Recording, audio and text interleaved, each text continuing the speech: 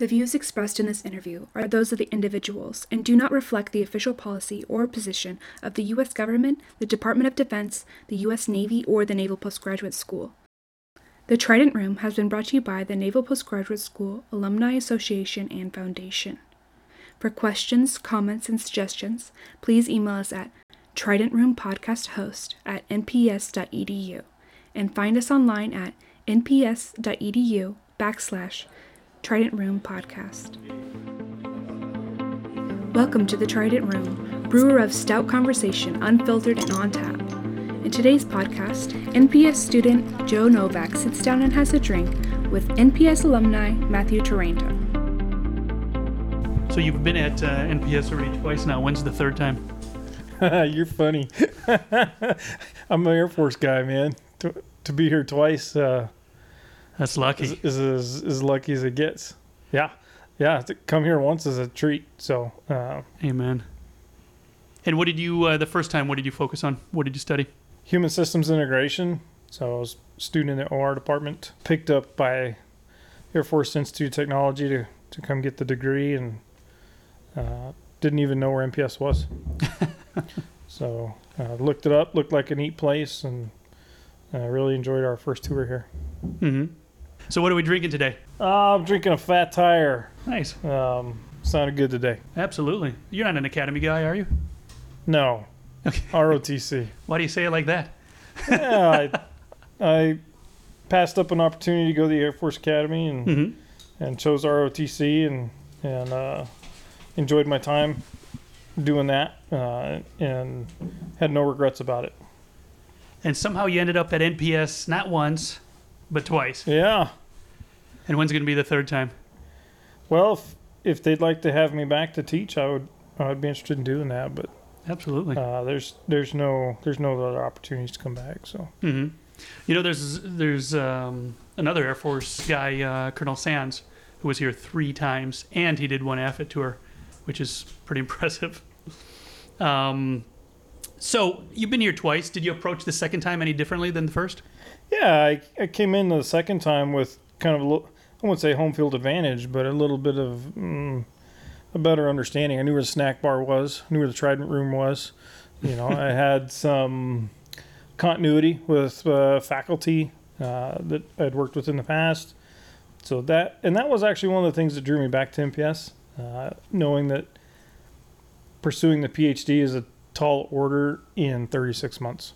Mm-hmm. And I knew that would be a challenge regardless of where I went, but I sensed that NPS had a decent understanding and a respect for that short timeline that the Air Force gives us. So came at it with a little bit of homecoming. We had a really good experience here the first time we were here. So coming back was an easy sell for the PhD for my wife and the family. We really enjoyed the area and the school the first time around. So the Air Force asked me where I wanted to go. It was a no-brainer. It was the only place I applied. Mm-hmm. Nice. Yep. Did you said it's 3 years for the PhD here. I mean, you talk to your buddies out in the civilian world, and they're doing PhDs 4, 5, 6, 7 years. Is it fair for it to be 3 years? I don't know if fair is the right word. It's definitely a challenge. Mm-hmm. It's a lot of ground to cover in 3 years, and I'm not sure what the exact reasons are for them to take longer in other schools. I have my my personal ideas, but regardless, it's a tough climb, and to do it in 3 years, it's even that much more of a challenge. So how did you do it in 3 years? I mean, what I mean by that is it takes an immense amount of focus, and you can't be screwing around. You don't have time to waste. How were you able to focus yourself, and when you sat down, get what you need to be accomplished, to be read, to be written, to be whatever? So I had a mentor that spent some time with me early, and encouraged me to really spend some time breaking down the requirements of the degree and to map those to smaller work packages, if you will, and then map that to a timeline. and to do my best to keep myself honest with that timeline. And so that's something that was really helpful as far as the schedule was concerned, and then doing everything I could within reason to stay on schedule. And so that was probably the biggest thing I did, was create that breakdown of everything I had to do and decompose it into smaller pieces, and then organize it in a logical, linear flow, and then map it to my timeline, and then just be disciplined about staying to it and building in some slack time. That was probably one of the other keys too, was adding slack, especially towards the end when you research, things happen. COVID happens, and so those things. Finishing a dissertation with 2 toddlers in the house during COVID was interesting, and it brought a challenge. And so I was very grateful to have the slack time built into the schedule at that point. But were there any classes your first time around at NPS that helped you kind of program manage your PhD? I don't know that it was really coursework that I did here, but maybe. So some of the program management and systems engineering courses that I took last time I was here were very helpful in organizing the requirements, if you will, and breaking it down, like I mentioned, and then laying out a plan in a kind of a program management fashion. But that really is, I think a lot of students probably come at it and just they kind of wander through it. I knew that for me and my approach and my style, I probably wouldn't do well with that. So I needed structure and a plan and a recipe to follow if I was going to make it on time. And it was really important to me to finish on time, and so that was something that put a lot of pressure on myself to build the flight plan, if you will, as a pilot. What's my destination? Where are we going? A lot of PhDs don't know what the destination is. When I say PhD, students, right? And the most dreaded question you get as a PhD student is, what's your dissertation topic? Okay, that's a pretty normal thing people flinch about. And you don't really know for a while until you really pin that down. You don't have a firm destination, and so things can get a little goofy out the gate. And I think some students wander a little bit, and it's okay to wander some, I think. You should do some of that, but it needs to be limited so that you can stay focused and move on to the next leg of the flight, right? Because you only have so much fuel to get there.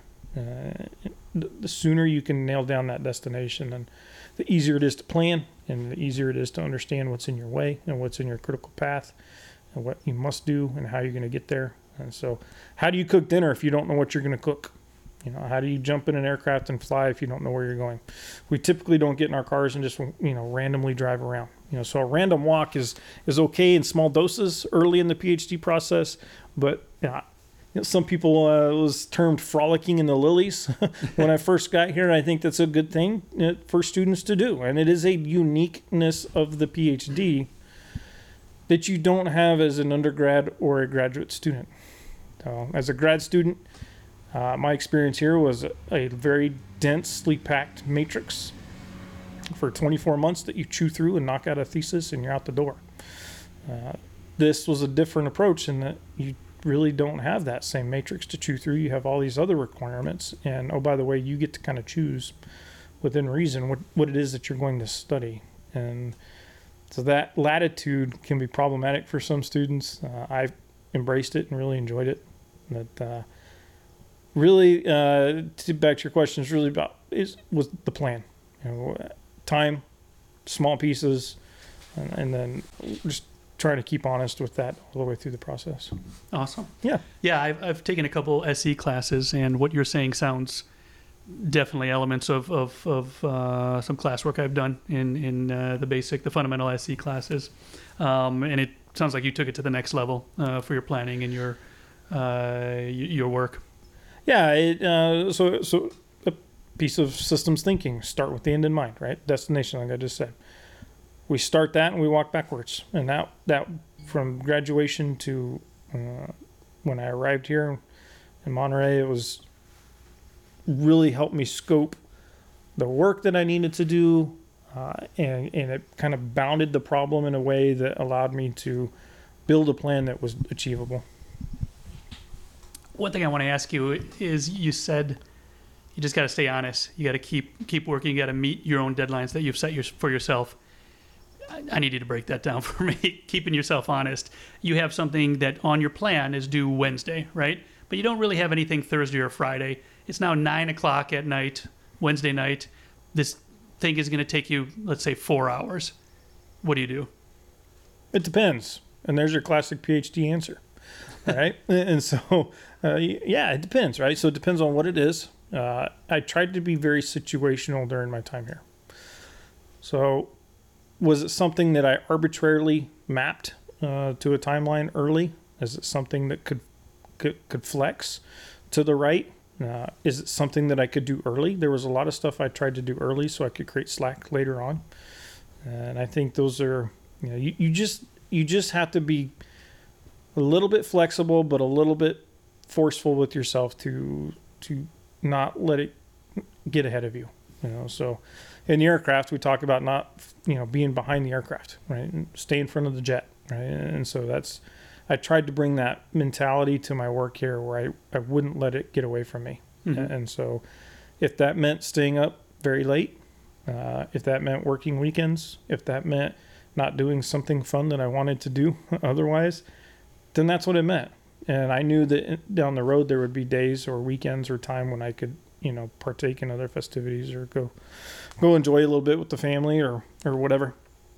And so there's a little bit of a balance there. You can't be too hard on yourself. But that's the beauty of the slack in the schedule. So if you can bake that in early and stay ahead, some things are going to be later on, some things you'll get done early. But in general, staying on time is really important. Did you make any big mistakes that you regret? Like things you should have done differently as far as your planning or some of your requirements? No, I really don't think I have any regrets. There are a lot of things that are totally out of your control. Mm-hmm. The Ph.D. is a unique animal. I like to say there's no line on the urinalysis cup. But really, you don't know. There's a uniqueness about the degree is that you don't know what is good enough. And so one of the challenges is there's no firm line in the sand. It is in a lot of ways subjective to your committee members and your chair and your professors. It's a little bit challenging in that sense. And so there's some things you just don't have control over. Their response times, for example, may be a little bit delayed, maybe a lot delayed. There may be some herding of cats that the student has to do. For example, I had a 6-member committee, and that, by and large, they were awesome. But there are inherent challenges in managing that as a student. And so you can't control what people are going to ask of you. You can't control their reaction to what you write or what you do or what you think. Or some of your perspectives. And so that creates, some challenges, but that's part of the process. And I think it in the end leads to a good outcome for the student. Did you get the support you needed from NPS here for your PhD? NPS was awesome. It really was good. I don't think NPS is, I don't know that they're really geared totally for the PhD. Mm-hmm. I think they do a nice job with it. I had a good experience with it by and large. I didn't have a lot of classmates. There's not many of us. I would suggest there's at any given time less than a dozen on campus going through the process. So, the focus of the professors and the university is on master's degrees, but they do a nice job with it, even though they don't do very many of them. So support-wise, yes. They welcome me with open arms. The professors, I recognize, don't have teaching assistants, and they don't have a lot of staff, and so they have a lot of challenges on their plate too while they're teaching and doing their research. So it's tough. And when you add in the timeline, it's like I said, a lot of ground to cover, and you got busy faculty and a short timeline and a student that really doesn't know what he's doing or where he's going at first. And that just, that can create some hazards along the way. As far as regrets, though, no. And as far as support, really, there's a lot of reason I came back to NPS was I felt like I got good support the first time I was here. And I knew I would need that going through this process, especially with a young family, and knocking this out in a short timeline. So, yeah, by and large, I think I would rate the support from the university as very high. Great, good to hear. Did you interact much with other PhDs? A few, not a lot, honestly. There was there's 2 other PhD students in my department. We hung fairly tight through the majority of the process, but the challenge is you're in your research is unique to you, your coursework is unique to what you're researching, your committee makeup is different, you're probably in different courses, and so even PhD students in the same department are on very different paths. And so as far as interaction across the school, I probably would have appreciated or enjoyed to spend more time with fellow PhD students on campus. And that's partially my fault. I didn't make a huge effort to reach out to those people and try to make that happen. But that's really not my MO, if you will. I just focused on my work and knew what I had to get done, and didn't put a big push into spending time with a lot of other PhD students. At NPS, we have on the order of 15 or so PhDs? Yeah, like I said, I would say at any given time it's probably 12 or less. Mm-hmm. It would be my guess. Again, I could be wrong. I don't know, but it's not very many. So tell us a little bit about your work, how you came to it, what it is, and where it's going. So one of the neat things about NPS is you can bring some of your operational background to bear. Absolutely. And the PhD allows for some latitude in what it is that you want to study. So I think a lot of us come at this with some frustration or some excitement about some potential or possibilities to make maybe a difference or some change in the way you saw or experienced things in the operational setting. And so coming into the degree, I thought the first time I came here it was neat because most of your classmates are coming in with an average of 10 years of operational background. Mm-hmm.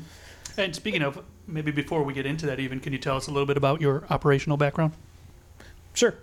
So I'm a little bit of an exotic species. I have kind of a mixed background, a pretty colorful operational background in the Air Force, but started out doing aircraft mishap investigations while I was in the holding pattern to go to pilot training. Flew T-37s. You were doing mishap investigations before even going to pilot training? Yeah. How did that happen? Yeah, the Air Force sent me to the Air Force Safety Center as a second butter bar. As a second lieutenant to support aviation aircraft mishaps. You were on the board. Yes. You were a voting member of the. No, we are on the board and serving in whatever capacity the board president deems necessary. Coffee? Could be. I don't ever recall doing coffee. Snacko. Sorry. Yeah, I don't remember being snacko, but it was a lot of the admin and coordination and I guess kind of an exec to the board. Okay, yeah, that's fair. And so getting people out, getting there, a lot of arrangements, and then facilitating the investigation any way that we could. We did go through the full suite of mishap investigation training. That's great. At the safety center, and so I had all the same training that anybody on the board would have, unless they were a specialist like a doc or something, right? So, so supported a ton of mishap investigations in my year. What years was that? That was in 2003. Oh wow, there was a lot of blue on blue in the Air Force then, like a lot of mid-airs, a lot of problems. Yeah, so high mishap rates. That was kind of my first exposure to the Air Force, but it's good. Off to pilot training, Columbus in Mississippi. Flew there for the better part of a year.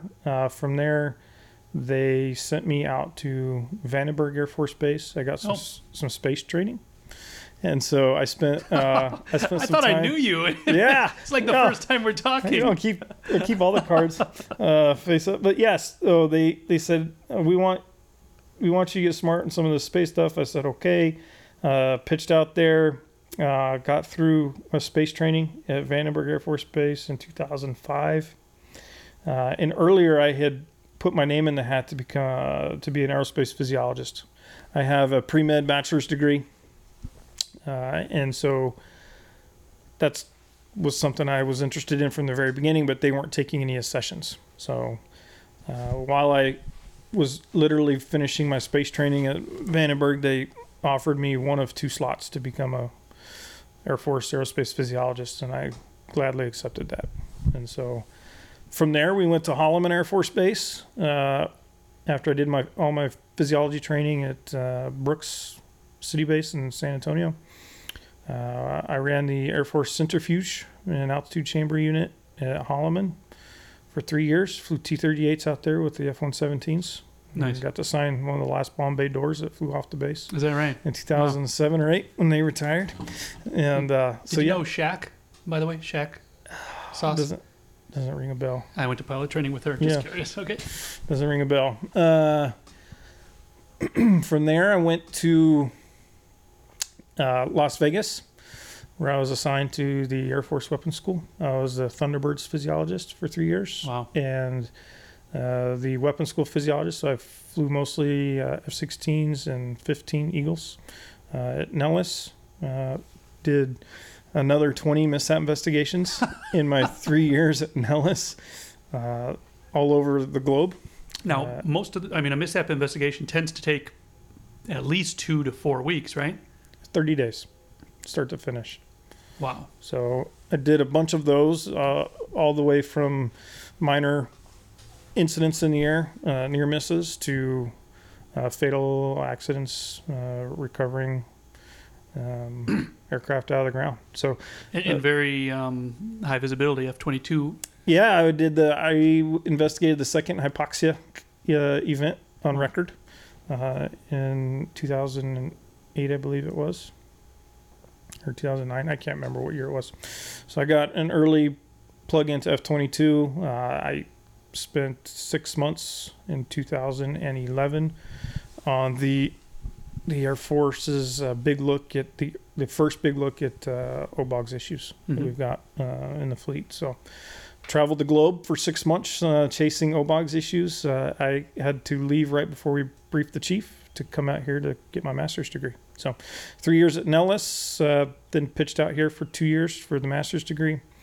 Left Monterey for the Air Force Research Lab for a 3-year tour as the technical director at the Human Systems Integration Directorate.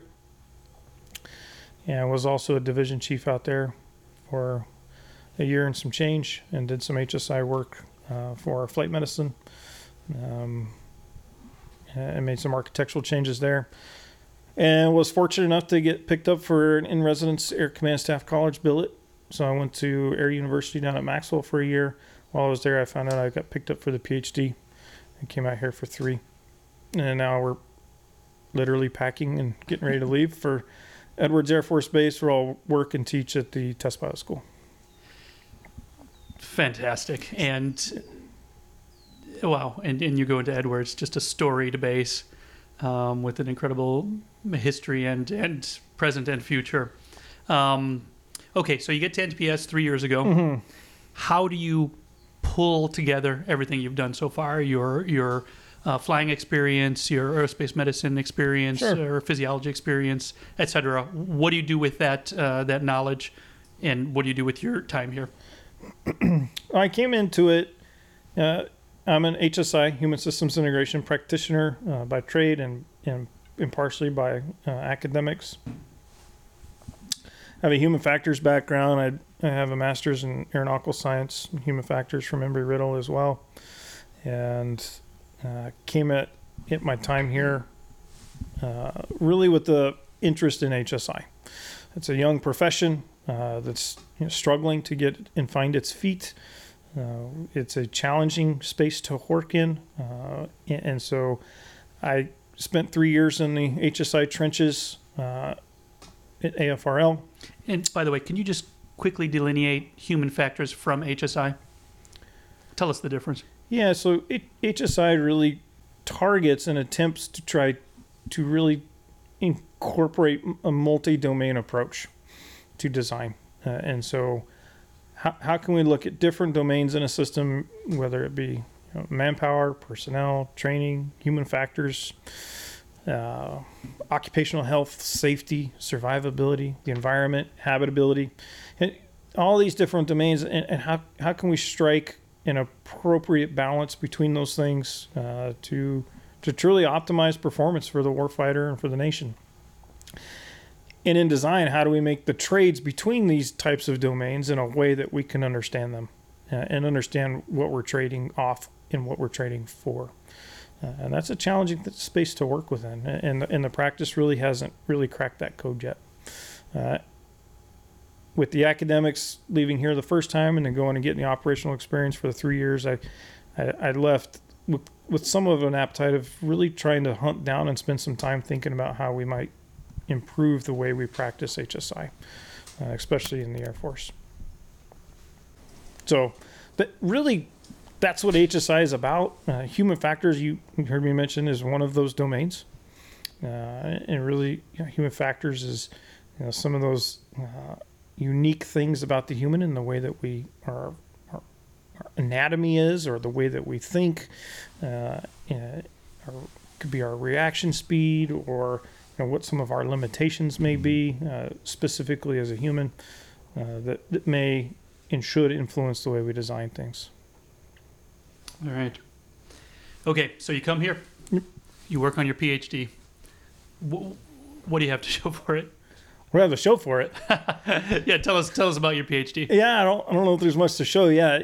So we all come in, I think, trying to want to make a difference, right? I think most PhD students, especially here at NPS, you come here with an operational mindset. Really, these degrees here are designed to have a purpose, and I like that about NPS. And one of the challenges that you kind of bump up against is you may want to try to make a huge difference in your community or in the world or whatever it may be that you're after. But the reality is that you're here. This is training. The PhD process is to train you and to earn the license to go do research. And so I think what you should strive to show for when you finish something like this is to not so much have changed the world, but to have engaged in a process and walk away from it recognizing a different approach to solving problems and being equipped to go out into the world per se and help solve problems that haven't been solved yet. And so I think the real pay dirt lays ahead. So to say that there's anything to show, I don't know that there really is. I think it's what's down the road. Thankfully, I was surrounded by a great team here with a lot of good support, and I think we actually did do some good work. And I think the work we did here, depending on how willing HSI is willing to embrace the work we did and metabolize it and use it, that depends on the community. And if they want to embrace it and take it on, I think there's great pay dirt in what we did. And so what did you do? What did we do? So what I did was I really said, how do we, one of the challenges I think HSI is faced with is its challenge is to really quantify and make explicit the decisions and the trades that happen in relation to design considerations. Whether it's system design or in how we maybe select people or where we put them or how we design training. So there's an alignment issue with people and technology, and there's a design issue with technology. And one of the beauties in the other sciences or other more mature fields like engineering or maybe even physics, or where these places where things behave in very predictable ways, and so the human does not. And we all are a little bit different, but we're all a little bit the same. And so there's this complexity with the human that brings this challenge and this need for the practice of HSI. But the practice, in my experience, was that pragmatically, and where the rubber meets the road, it's a very challenging thing to do. And so what I went after is how can we take some of success and the accomplishments of the operations research community and their analytic capacity? And how do we weave that with a systems engineering process with whom we support as an HSI practice? And do that in a way, in an environment that's compressed by time. And so that's where the modeling piece comes in. And so my work is titled Model-Based Human Systems Integration. So how do I model? In the business of HSI, I'm really trying to forecast performance. And I don't have time to go run a bunch of studies during design. And so how can we efficiently predict? We have to model the system. So how do we model the human? And unfortunately, to date, HSI really is practiced atheoretically. There's really no underpinning theory that's been accepted across the practice. And so I went hunting for that. And that was my time of frolicking in the lilies for my Ph.D. was I could see it now. How do we do this? And hundreds of people have spent years and years and years trying to figure this out. Mm-hmm. And so it really came down to me taking a look. And so one of my advisors encouraged me to go shopping around in other professions and see how they're grappling and dealing with complexity. So that's what I did. I took a lot of great classes here in software engineering, software acquisitions, computer programming, business, operations research, stochastics, advanced data analysis. How are different areas really trying to wrap their arms around complexity? And it really, what would be a way that we could really try to bound the human in a way that we could measure and predict with some level of reliability? And so that's what I hunted for. And it took me quite some time to figure out something that I thought was worth exploring.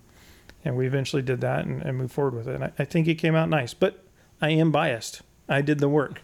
So you should read it, and you should look at it and decide for yourself if you think it's worthwhile. What will it take to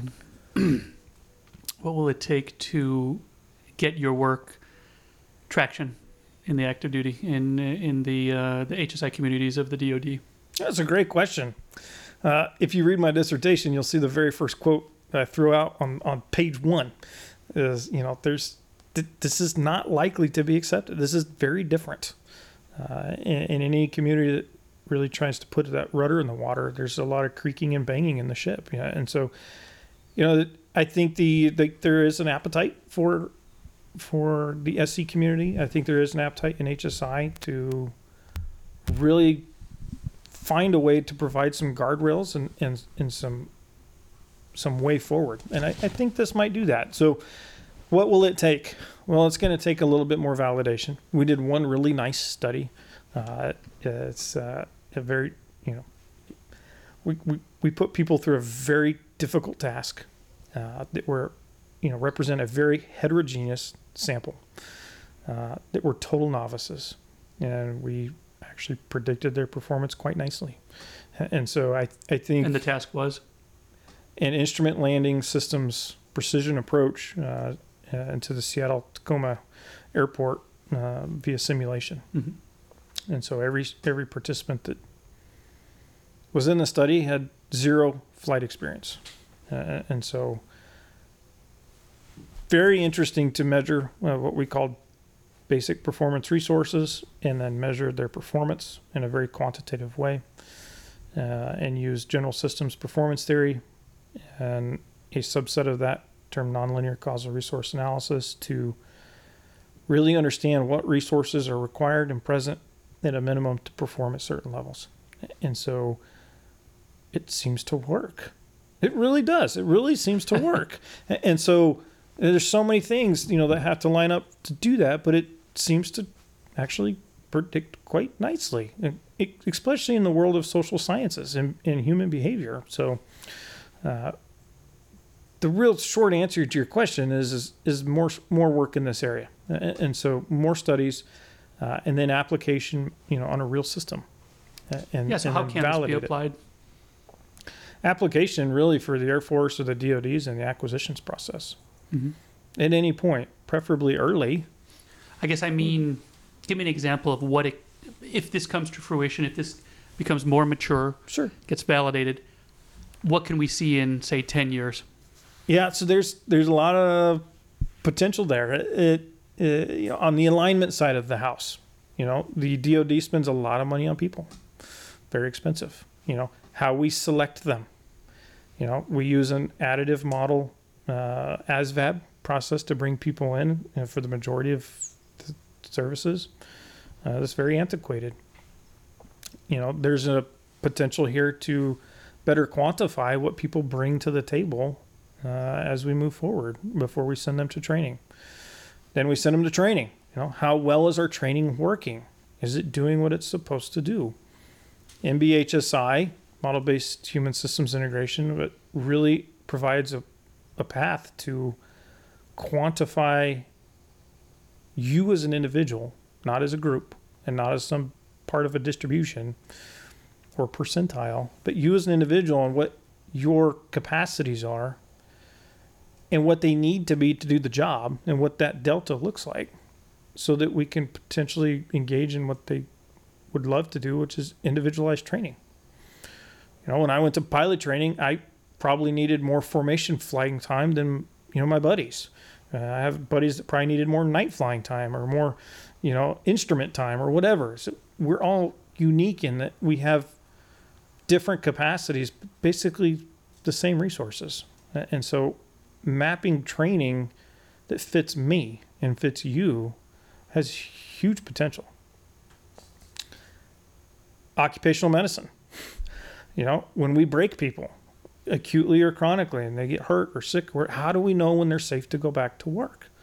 If we can measure these things and we know what is required of the job and we know what they bring to the table, and as long as that's sufficient, then we can confidently put them back in the proverbial airplane or whatever it is that we're doing. Design of systems.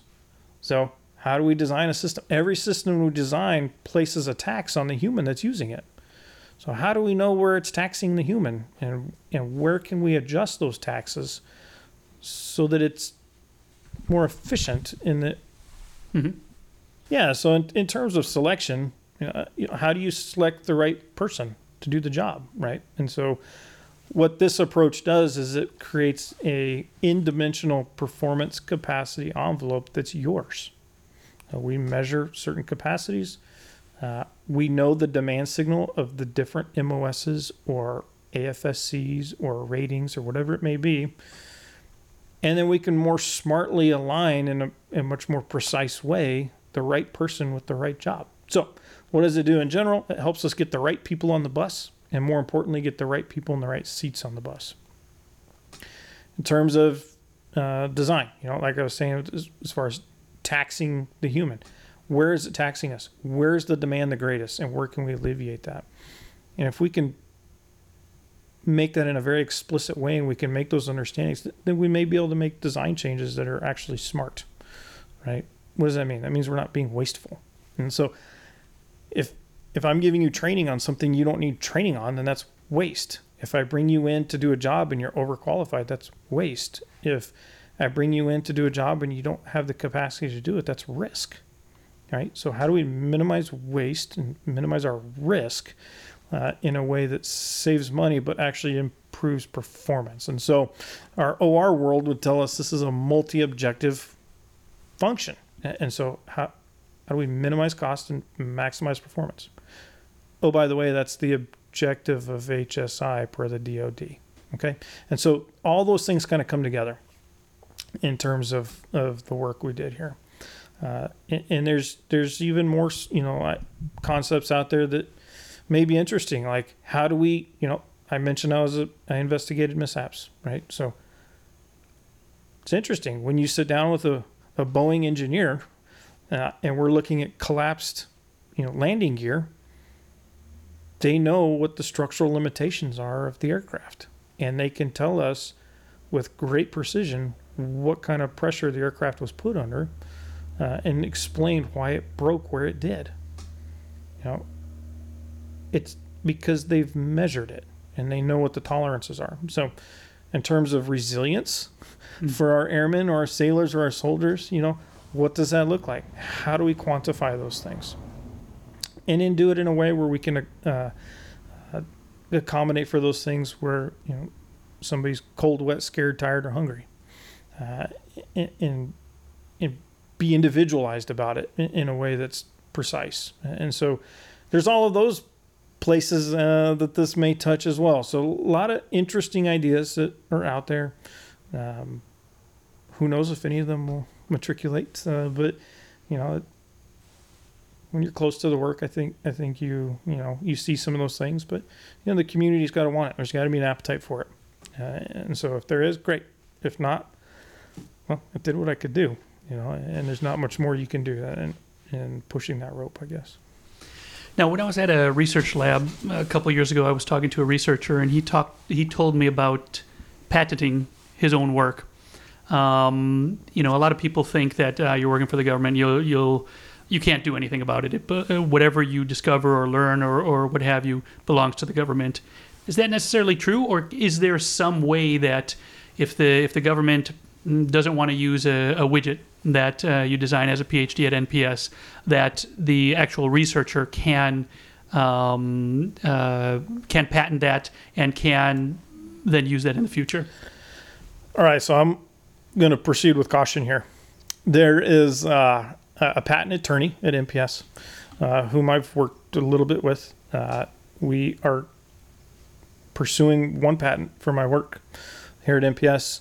My understanding at this point is that because I'm employed by the federal government, that information and that technology and that ideas belong to the federal government. However, the incentive for people like me to come and do this type of work is that in the event that the government determines that they want to patent it and maintain control of the intellectual property or the technology or whatever it may be, then if there's ever licensing agreements or whatever down the road, at least in the near term, that there is a potential for the service member to receive a portion of that. And that all is, if you have questions on that, I really would defer to the legal counsel, because that is, there's some, I will say this, don't be, I would tell, students, pursue it. I think it's worth doing. I think, and if the government decides that they don't want it, then it's up to you to go protect it if you decide you'd like to do that. But you're going to pay for it, and you gotta fund it yourself. And some people, I'm sure, do that. And so we'll just have to wait and see on this work, what comes of it. If the government wants to hang on to the piece that we're going to push up, great. And if not, then maybe it's a contribution to society. Nice. Well, walking around several of the buildings, I've noticed plaques on the walls, and if you look closely, there's lots of patents, just plaqued on the walls of the various buildings, lots of the engineering buildings with different discoveries, different intellectual property, and they're patented by NPS, but also the faculty member or the student who discovered it. So that was just eye-opening to me when I saw that a couple years back at the research lab. So, are you going to be able to use any of this at Edwards? We'll see. I don't. Depends on the nature of the work. My mindset is to not be running around selling used vacuums, and so if it's applicable and there's an appetite for it and the work could benefit from it, then yeah, we'll test fly it. If there's not, then I'm not. My job is not to force that, and so there may be. I don't know, and I don't know exactly yet. Everything that I'll be doing there yet. So we'll just have to take it a day at a time. But it would be neat to continue the research in an operational sense in a test environment, and if that's something the Air Force wants to engage in, then great. I'm glad to support that, but definitely not something I can really push. Mm-hmm. Now, from where you're at now, a newly minted PhD student, PhD. Do you see a role for active duty PhD members as opposed to just having civilians or contractors with the PhDs in the DoD? Yes. Okay, why?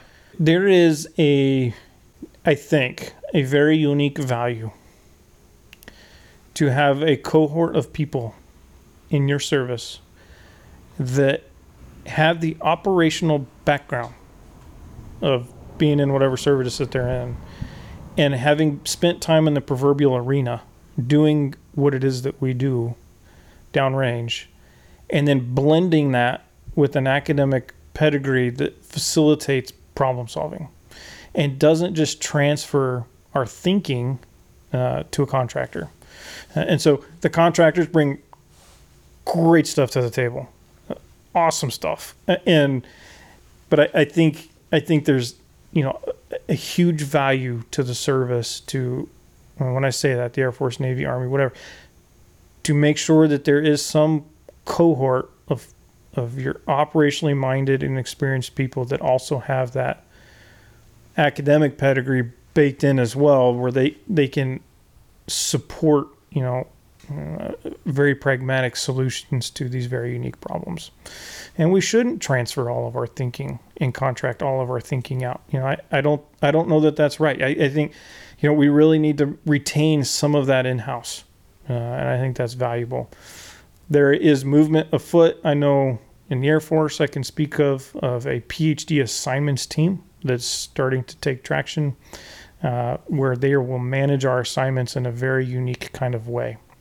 I think the Air Force has realized that the investment in these degrees, and I think they are realizing that it should be taken a little bit, there should be a special team that manages where these people are placed, so that the use of that credential or degree or whatever it is being maximized.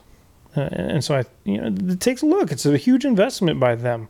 They cut you out of hide for 3 years, send you to school, and you're gone, right? You're not doing the job, and then you come back, and maybe your functional career field puts you in a good place. Maybe they don't, for whatever reason.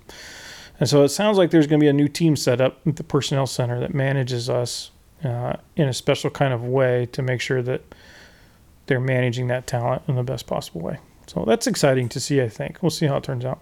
Absolutely. Long pipeline, but lots of fruit at the end of it, I think. Yeah.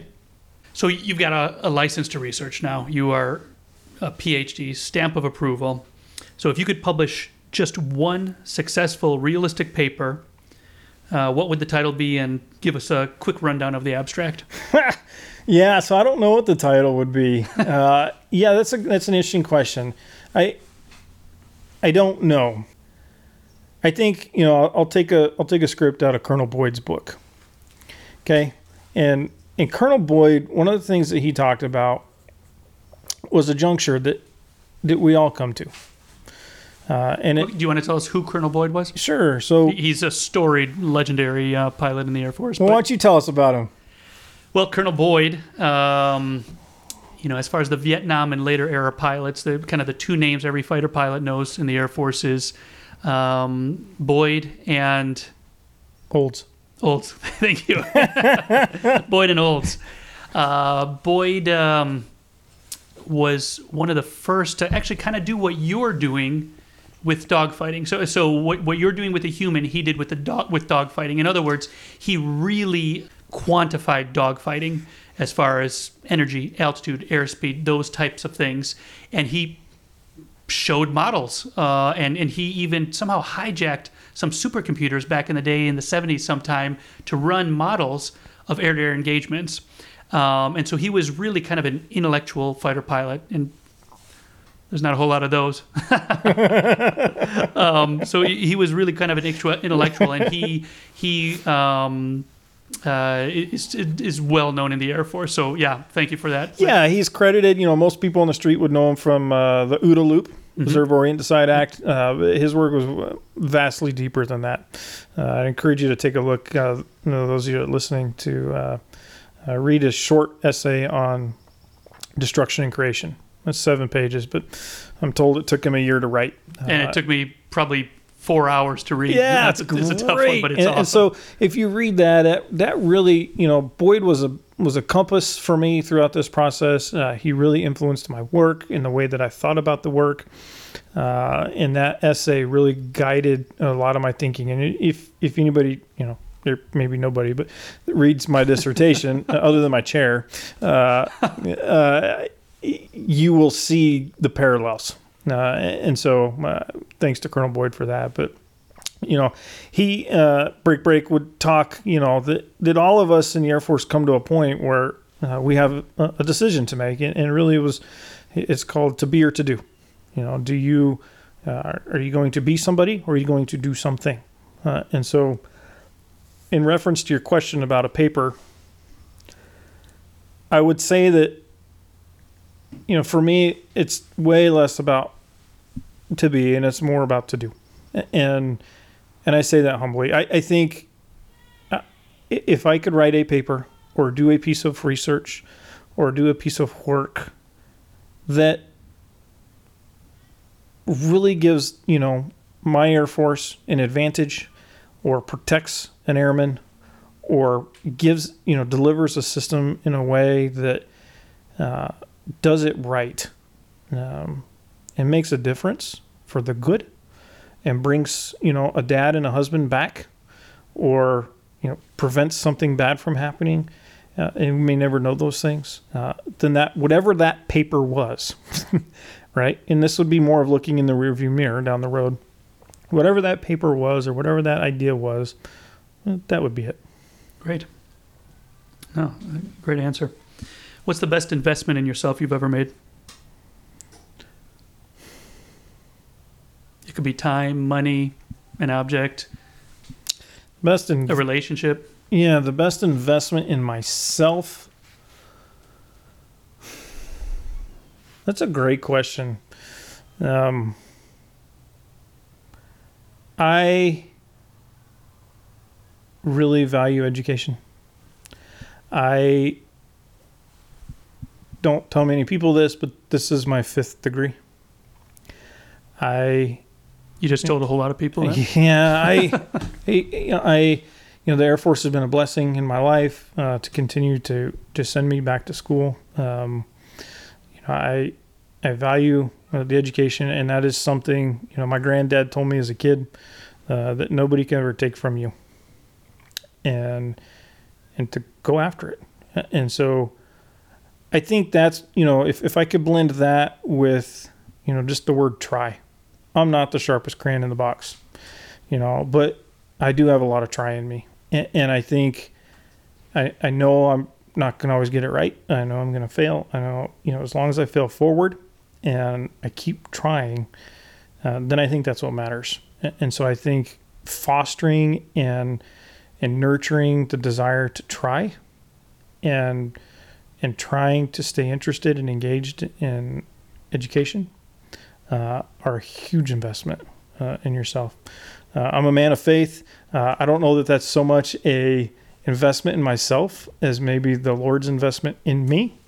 I think, and so I don't want to take credit for that, but that would be predominantly, there. I got, very lucky, I would say, or blessed is a great word. When my wife agreed to marry me, I'm a lucky man. I can't say or claim that was an investment in that kind of word, but the fruits of her support of my work is responsible for anything I've done, and so I think a lot of the success is really due to her, and I think a lot of us could say that about our spouses and our families that serve our nation. And so we're only as good as they are, period. Great answer. And I totally agree. What advice would you give to your 23-year-old butterbar self?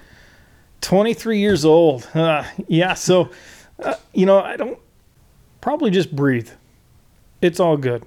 It's all going to work out. It's okay. Enjoy, take a step back, and just be in the moment. I think as a young guy, and I think this is normal. You're flying jets, and you kind of get the tiger by the tail, and you're so forward thinking, and that's good. I think that's good, but it is okay sometimes to just live in the moment too, and enjoy around you, because time moves at an accelerating clip, and you'll blink your eyes, and you'll be sitting, in the Trident room pushing on 40, after all this. And so, yeah, it goes quick. So just take it in. In 10 years from now, what have you changed about yourself? Change about myself. I think it's not about perfection or always being right, but I think fostering an attitude of humility and service to your family and your community and your nation, and I just I hope to continue to improve on that, and as long as I'm making improvements, I think that's a worthy goal for sure. What's the one thing that NPS students should take away from their time here? Appreciation. We get caught up in deployments, in our specialty, in our job, whatever that is. And we're hard chargers, and we work hard, and our families make lots of sacrifices, and we can be critical at times. We can be critical of the small things at NPS, for example. And I think if we all just step back, and I do think most of us, after you leave NPS, will look back at it fondly. And so I think I would say that a sense of appreciation. This school is such a gift. It's a gift. The people that put this place here in the location they did, and staffed it with, I don't know where they found some of the faculty that are here. That's what we're going to try to figure out on this podcast, but yeah. Phenomenal.